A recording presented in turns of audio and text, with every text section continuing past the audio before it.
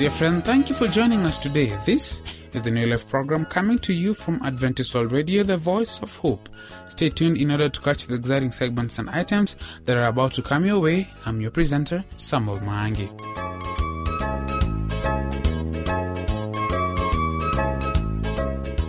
On today's Bible slot, we'll be having Brother Steve Rundu talk about stewardship of the Sabbath rest.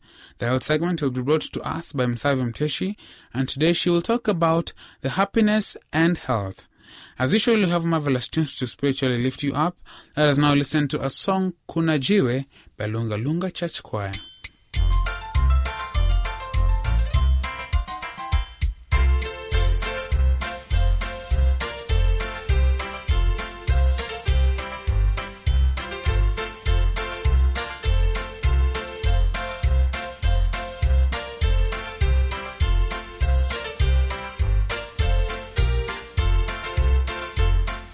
Jiwe lililokataliwa kale, jiwe la thamani, hakuna aliyejua thamani yake, ndiye Yesu Kristo. Hakuna mwokozi wa ulimwengu, hakuna kama Yesu mkombozi.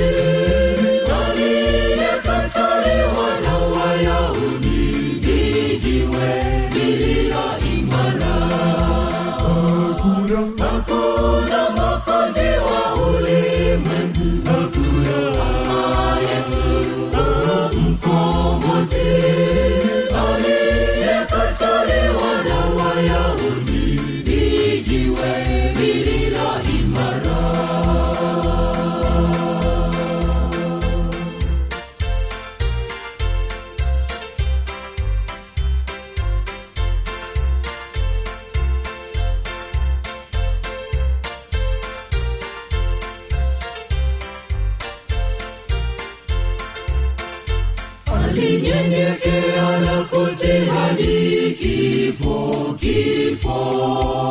cha msalaba, akakwezwa akapata jina kuu, ndiye Yesu Kristo. Hakuna mwokozi wa ulimwengu, hakuna kama Yesu mkombozi. Aliyekataliwa na Wayahudi, ni jiwe lililo imara. Hakuna mwokozi wa ulimwengu, hakuna kama Yesu mkombozi. Aliyekataliwa na Wayahudi, ni jiwe lililo imara.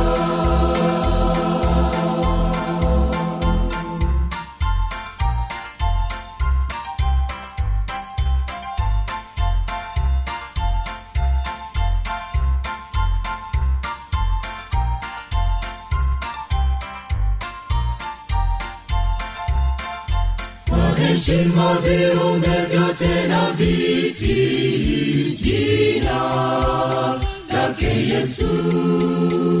Kila ulimi na ukiri kwamba Yesu ndiye Bwana.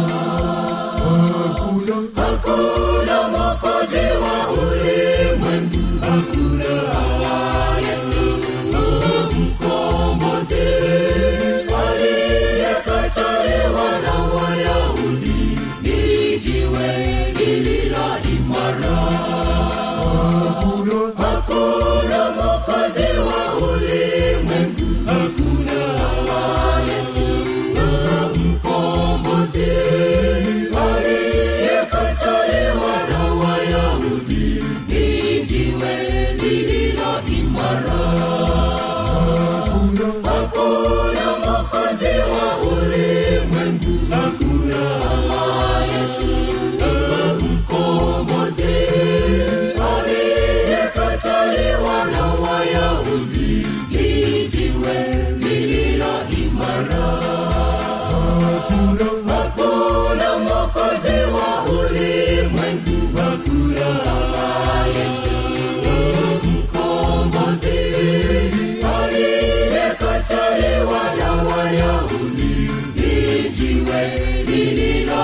I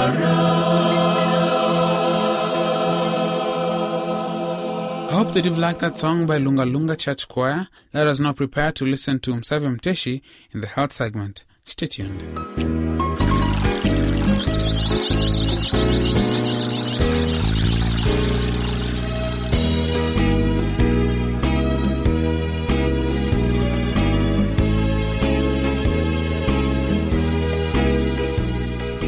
Hello, listener. Welcome to our program, Health Nuggets. I am your presenter, Msavya Mteshi. Our topic for today is happiness and health. A recent scientific study showed that having a positive mental attitude can protect you against poor health later in life.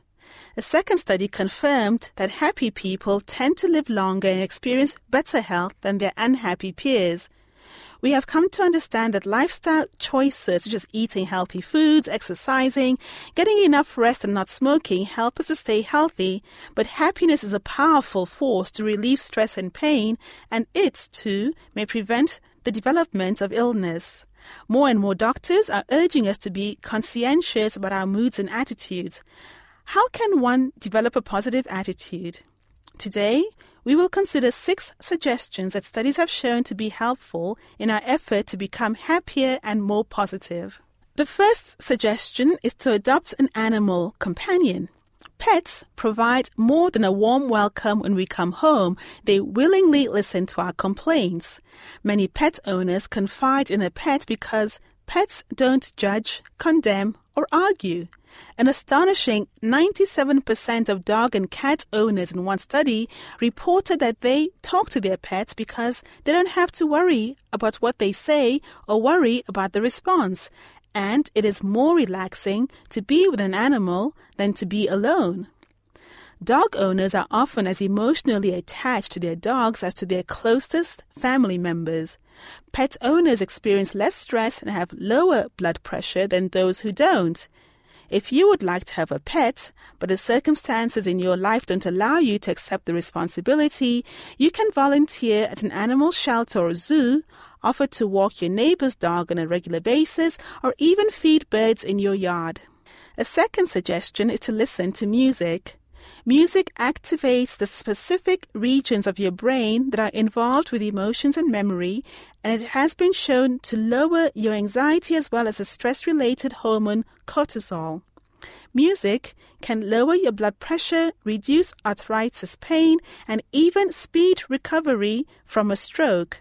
Soothing, melodic music provides a feeling of comfort that can serve as an easy and safe way to improve your sleep, while bright, energetic tunes can boost your energy level.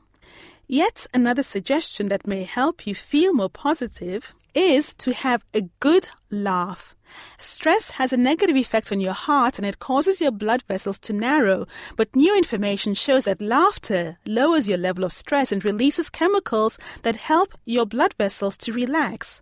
Lowering stress allows your immune system function better. So, search for things you find amusing and share the wonderful free gift of laughter with others. Continuing on, another suggestion you may find helpful in your effort to develop a more positive mental attitude is to enjoy nature. Natural settings stimulate your mind, improving your mood. People who participate in outdoor activities become significantly less angry, depressed, and tense. Their concentration and memory improve. Additionally, researchers have found that even low-intensity outdoor exercises such as gardening, walking, and bicycling help to reduce your risk of heart disease. A fifth suggestion that may help you to feel happier is to help others. When surveyed, volunteers who devoted time to community organizations or who informally helped their friends, relatives, and neighbors reported greater happiness and better health than those who did not. In one study, adults over the age of 70 who volunteered their time for at least 100 hours a year reported lower levels of depression and less of a decline in their health than non-volunteers. Volunteering as little as 2 hours a week is sufficient to reap significant health benefits. Finally, don't underestimate the importance of living a spiritual life as a means of feeling happier and having better health. Medical research is now seriously examining the connection between a person's level of spirituality and their physical health. The majority of studies conducted to date have found that strong spirituality translates into better mental health and better physical health. How can this be?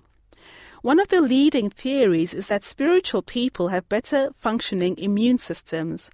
On this program, we have previously explored how spirituality helps each of us bring order to our lives by defining both our personal value system and the purpose of our life. As we better understand the value and purpose of our life, we worry less about the unimportant things and our stress level decreases, improving our immune function. That helps us to fight infections and heal our physical diseases faster and more completely than people with no spiritual beliefs. 2 separate studies have now documented that people with strong spiritual beliefs boost the function of their immune system.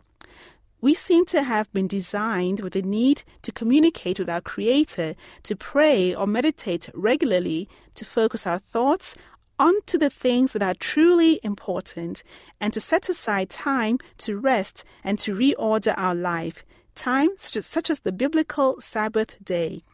To summarize, proven techniques that can help you become happier with a more positive mental attitude include getting an animal companion to listen to your complaints, listening to music, looking at the bright side of life, and sharing laughter with others, getting out into nature to enjoy God's creation and to participate in outdoor activities, volunteering your time for good causes, and allowing yourself to get into closer touch with God, becoming more spiritual.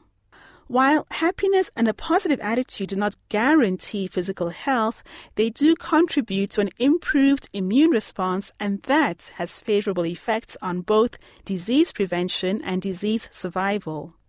Health Nuggets is written by Dr. Richard Uckel, a medical doctor working in the United States. The medical views expressed in this program are his and may differ for your particular health needs. If you need medical advice, please consult a medical professional in your area. Thank you for listening.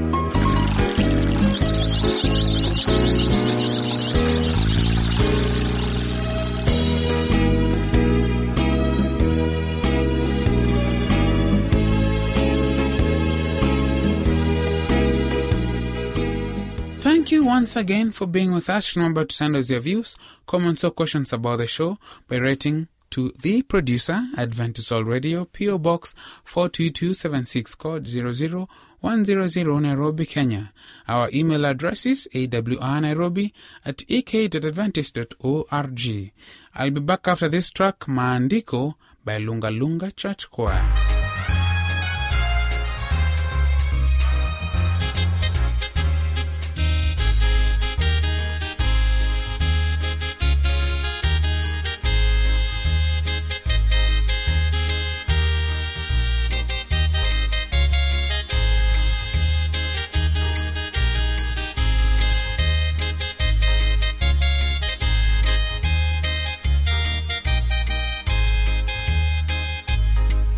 Maandiko yasema nini kuihusu miili yetu? Ni hekalu takatifu, makao ya Roho Mungu. Ukiharibu utaharibiwa, makao ya Roho Mungu. Ukiharibu utaharibiwa, usicheze mwili wako, ni hekalu takatifu. Usicheze mwili wako, usikule vitu najisi. Usicheze mwili wako, ni hekalu takatifu. Usicheze mwili wako, usikule vitu najisi. Madawa ya kulevya, vileo vyote na pombe. Usicheze mwili wako, usikule vitu najisi. Madawa ya kulevya, vileo vyote na pombe. Usicheze mwili wako, usikule vitu najisi.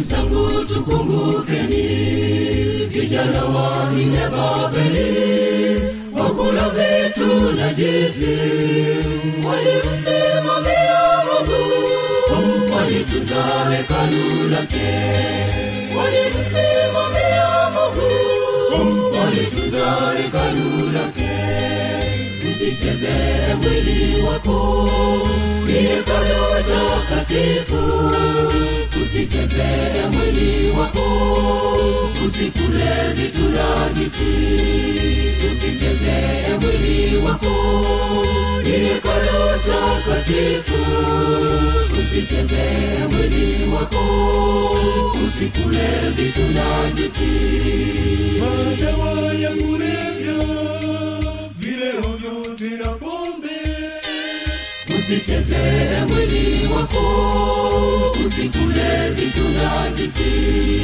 madawa ya kulevya vileo vyote na pombe usicheze mwili wako usikule vitu najisi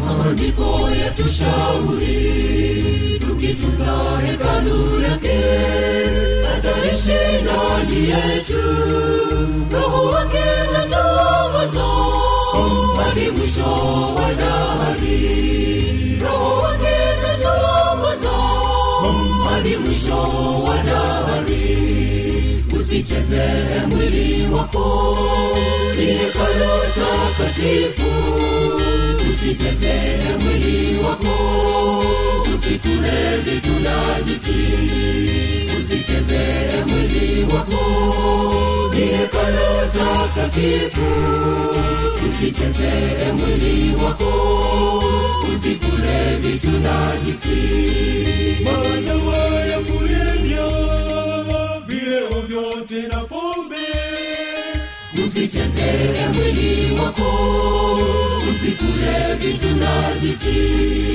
madawa ya kulevya vileo vyote na pombe usicheze mwili wako usikule vitu najisi madawa ya kulevya vileo vyote na pombe usicheze mwili wako usikule vitu najisi madawa ya kulevya vileo vyote na pombe usicheze mwili wako usikule vitu najisi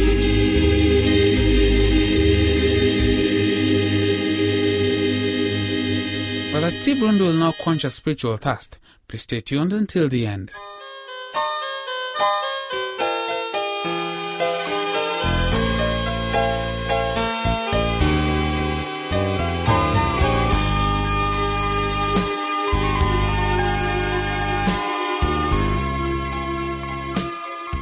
Stewardship of the Sabbath rest.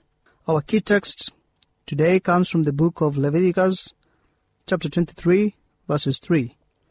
And I quote, "There are 6 days when you may work, but the 7th day is a Sabbath rest, a day of sacred assembly.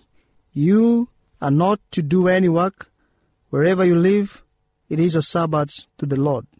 Christian stewardship calls for a regular rhythm in our lives, weekly work alternating with weekly rest.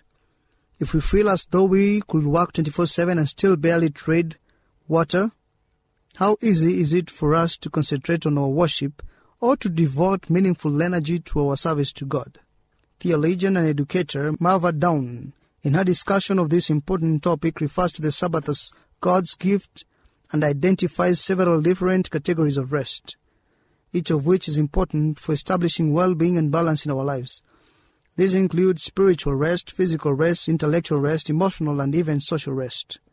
Down states, "One of the greatest gifts for my life is, as one who serves God, is observing the Sabbath, celebrating a holy day and living in God's rhythm for 6 days of work and one of the rest is the best way I know to learn the sense of our call.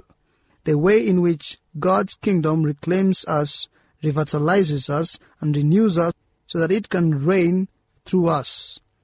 Before we can engage in the practical practice of our call, we need to be captured afresh by grace, carried by it and cared for by it. Tragically, though God commanded that we work 6 days and rest on one, ministers often seem to be the worst examples of overworking. Lots of books for pastors want to tone down God's instructions for a Sabbath and turn it into a small moment seized here and there. Instead, I have convinced that keeping a whole day and living the biblical concept of time and work are God's great gifts to us.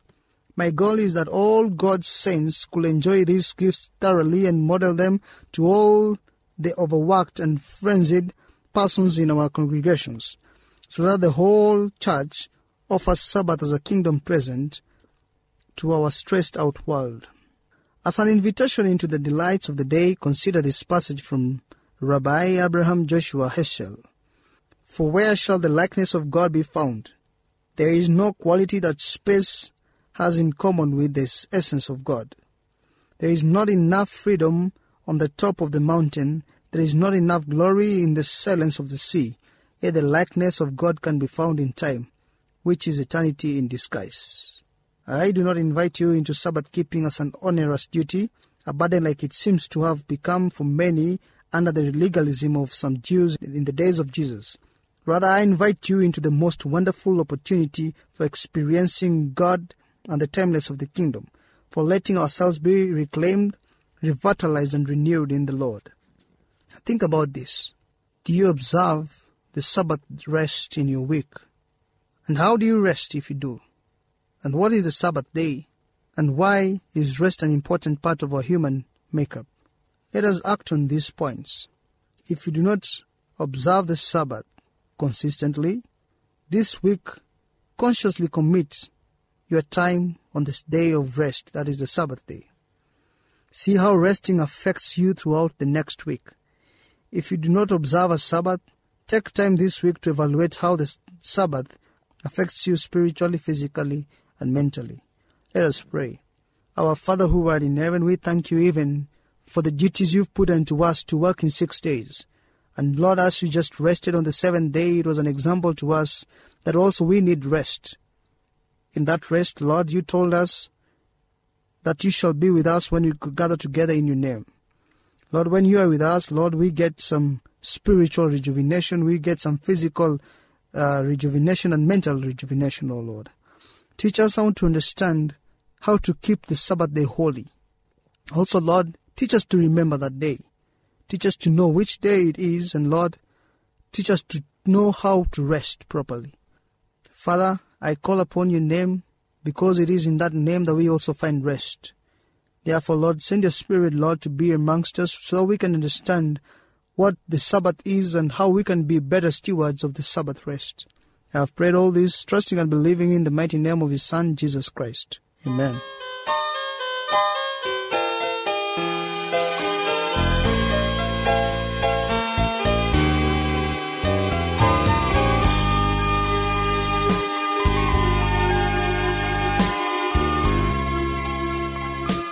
Thank you for making Adventist World Radio your favorite station. It has been great, and I hope through the mercies of God you'll join me next time. Don't forget to send your views, comments, or questions about the show by writing to the producer, Adventist World Radio, P.O. Box 42276, code 00100, Nairobi, Kenya, or email us through awrnairobi@ek.adventist.org.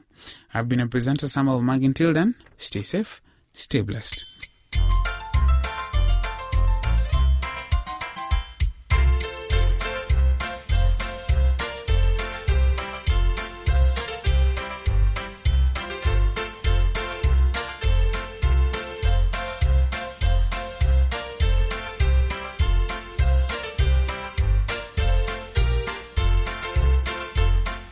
Jiwe lililokataliwa kale, jiwe la thamani, hakuna aliyejua thamani yake, ndiye Yesu. Yesu Kristo.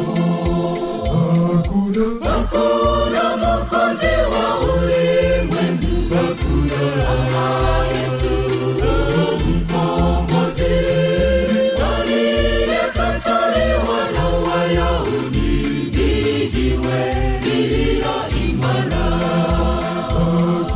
Hakuna mwokozi wa ulimwengu kama Yesu mkombozi, aliyekataliwa na Wayahudi, jiwe lililo imara.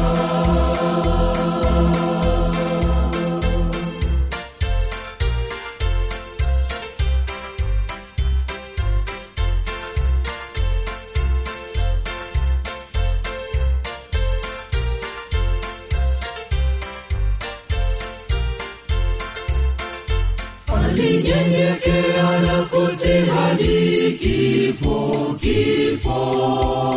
cha msalaba, akakwezwa akapata jina kuu, ndiye Yesu Kristo.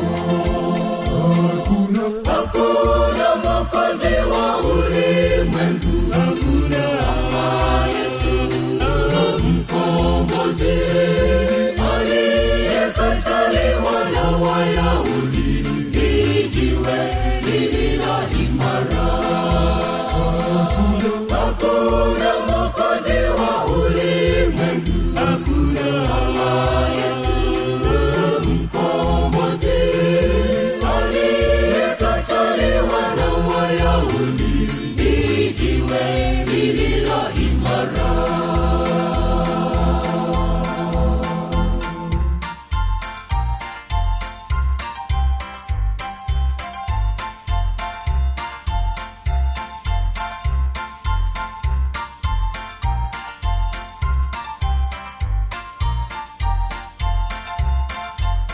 Heshima viumbe vyote na vitii jina lake Yesu, kila ulimi